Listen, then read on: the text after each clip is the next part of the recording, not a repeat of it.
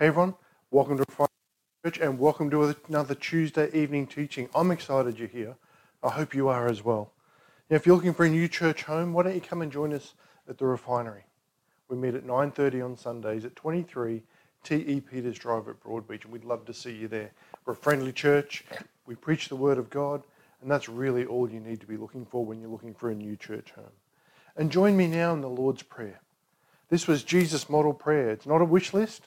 It covers everything we need. He said, "Our Father in heaven, hallowed be your name. Your kingdom come, your will be done, on earth as it is in heaven. Give us this day our daily bread, and forgive us our debts as we forgive our debtors. And do not lead us into temptation, but deliver us from the evil one. For yours is the kingdom and the power and the glory forever. Amen." Amen. In every congregation, there is at least one person with a broken heart. One function of the pastor, the shepherd, is to help bind up the brokenhearted. The theme for our Tuesday evenings this month has been, Is there any good news for those who suffer? And today's message is titled, The Management of Pain, because we all have some sort of pain at some stage in our lives. The text we're concentrating on is 2 Corinthians 12:7. Now, if you've got your Bible, open it up. Let's read it together. I'm reading from the New King James Version, but you can read from whichever one you prefer. 2 Corinthians 12:7 talks about the thorn in the flesh. It says, "And lest I should be exalted above measure by the abundance of the revelations, a thorn in the flesh was given to me, a messenger of Satan to buffet me, lest I be exalted above measure." Have you got one of those thorns in the flesh, perhaps? The scripture we're going to work through is 2 Corinthians 12:7-10. Let's read it all. "And lest should I be exalted above measure by the abundance of the revelations, a thorn in the flesh was given to me, a messenger of Satan to buffet me, lest I be exalted above measure." Verse 8 now. "Concerning this thing I pleaded with the Lord 3 times that it might depart from me. And he said to me, My grace is sufficient for you. My strength is made perfect in weakness. Therefore, most gladly I will rather boast of my infirmities, that the power of Christ may rest upon me." Verse 10, "Therefore I take pleasure in infirmities, in reproaches, in needs, in persecutions, in distresses, for Christ's sake. For when I am weak, then I am strong." Let's pray for offering. We pray for it every time we meet. If you've got a seed to sow, get ready. Thank you, Father, for the privilege of giving to you for the glory of your name and your cause. The words of Jesus are so true. It is more blessed to give than to receive. Thank you for this heavenly blessing. And it's in Jesus' mighty name that we pray this evening. Amen. Amen. If you've got your seed there, the details will be on the bottom of the screen. You can sow. From cradle to grave, we spend much of our existence trying to avoid pain, don't we? If you watch television commercials, you'll have probably noticed that many offer advice how to manage pain. And these sort of solutions are temporary. Some people, they try to escape pain, don't they? They feel as though that's their life's mission, to escape pain. And they try and do it through drugs and alcohol. But they find that their pain increases instead of disappears. Still others stoically grin and bear their pain. How do you manage pain? Let's look at some of the things this evening. First one is Paul experienced a great pain, didn't he? Paul was no stranger to pain. There's several theories about the nature of the thorn in the flesh. Some people have speculated that it was a form of recurring malaria that produced serious headaches. Others have speculated that it was a form of epilepsy that resulted from his temporary blindness during his conversion experience. And still others have proposed that it was a painful eye problem. In any case, Paul experienced great suffering because of it. We don't know what it was. And I believe that we don't know what it was for a reason. Because if we knew, we would pray the same prayer as Paul to heal that thing. But Paul was grateful. He was ready to endure. Our second thing is Paul recognized that Satan uses pain to hurt and to hinder. Paul speaks of this thorn as in the flesh as a messenger from Satan. Satan uses pain to make people doubt God's goodness. He wants to inject doubt into our minds until we distrust the character and the behavior of our Father God. Satan seeks to foster bitterness and hate because of pain. We must be aware of the strategies of the evil one.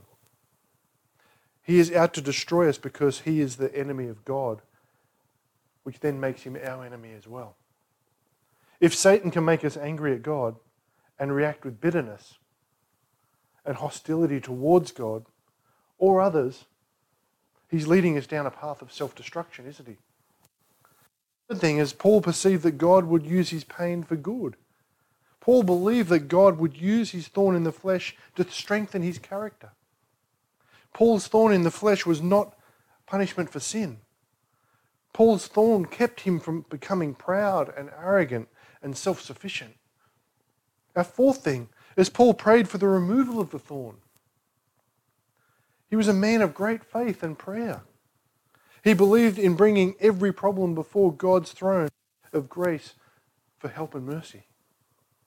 And 3 times Paul prayed for relief from the agony of this painful thorn. Remember that Jesus prayed 3 times for the removal of the cup of suffering in the Garden of Gethsemane, didn't he? As he faced the agony of crucifixion the following day. The scriptures say that the angels come and ministered to him, but the cup was not removed. Paul's persistent prayer for the removal of the thorn was not granted. When you pray for relief from the pain that plagues your body, and seemingly there is no answer, what will you do? You'll not be able to ignore the pain, because pain is no illusion. Our fifth thing is Paul used all possible proper resources for the management of his pain.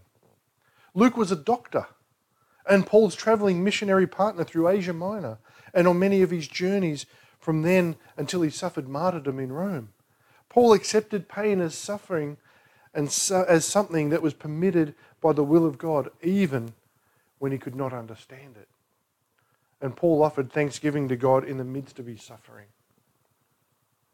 This does not mean that he thanked God for his suffering. Rather, in the midst of his pain, he found things which he could be thankful for. His words to the Thessalonian believers are appropriate at this point, I believe. If you've got your Bible, open it to 1 Thessalonians 5, 16 to 18. It says, "Rejoice always, pray without ceasing, in everything give thanks, for this is the will of God in Christ Jesus for you." Can we say that ourselves? Searching for something to be thankful for in the midst of great pain creates a positive way of thinking and an open mind and heart through which God can minister to us in our times of need. Paul made the most and the best of each day. He tried not to let yesterday distress him from the present, and he tried not to worry about tomorrow. Paul did not let bitterness rule and ruin him when his pain throbbed through his body. A dramatic illustration of the manner in which he dealt with pain is revealed in his experience in the Philippian jail when, following a cruel beating, he and Silas were praying and singing hymns to God, and the other prisoners were listening to them. Paul believed that through Jesus Christ he could overcome the painful circumstances of life. Do you believe that as well? That through Christ you can overcome those painful circumstances of life? Many people have this false impression that if they try to be good and try to do right, that God will exempt them from pain and suffering and trouble. This way of thinking is both unrealistic and unbiblical. In contrary to the experience of the great saints is that way of thinking. As we finish up this evening, Jesus came to help people cope with pain. We have no record in the scriptures of Jesus turning away from those who were in pain. He healed the sick. He gave sight to the blind. He gave hearing to the deaf. He enabled the lame to walk. With faith, His love and kindness, we can face the pain that comes our way in life as well. We can be assured that God's blessings will rest on our doctors and modern medical facilities, and that we should not hesitate to seek these services as we cope with pain. Jesus also came to help us cope with the pain of being fallen creatures, mistake makers, sinners who are lost and do not know the way home. Jesus came to help us cope with our incompleteness and our spiritual deadness towards God.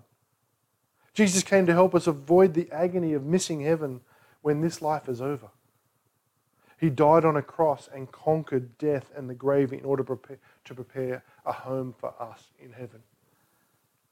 Let us trust Jesus today to help us overcome the pain associated with being humans.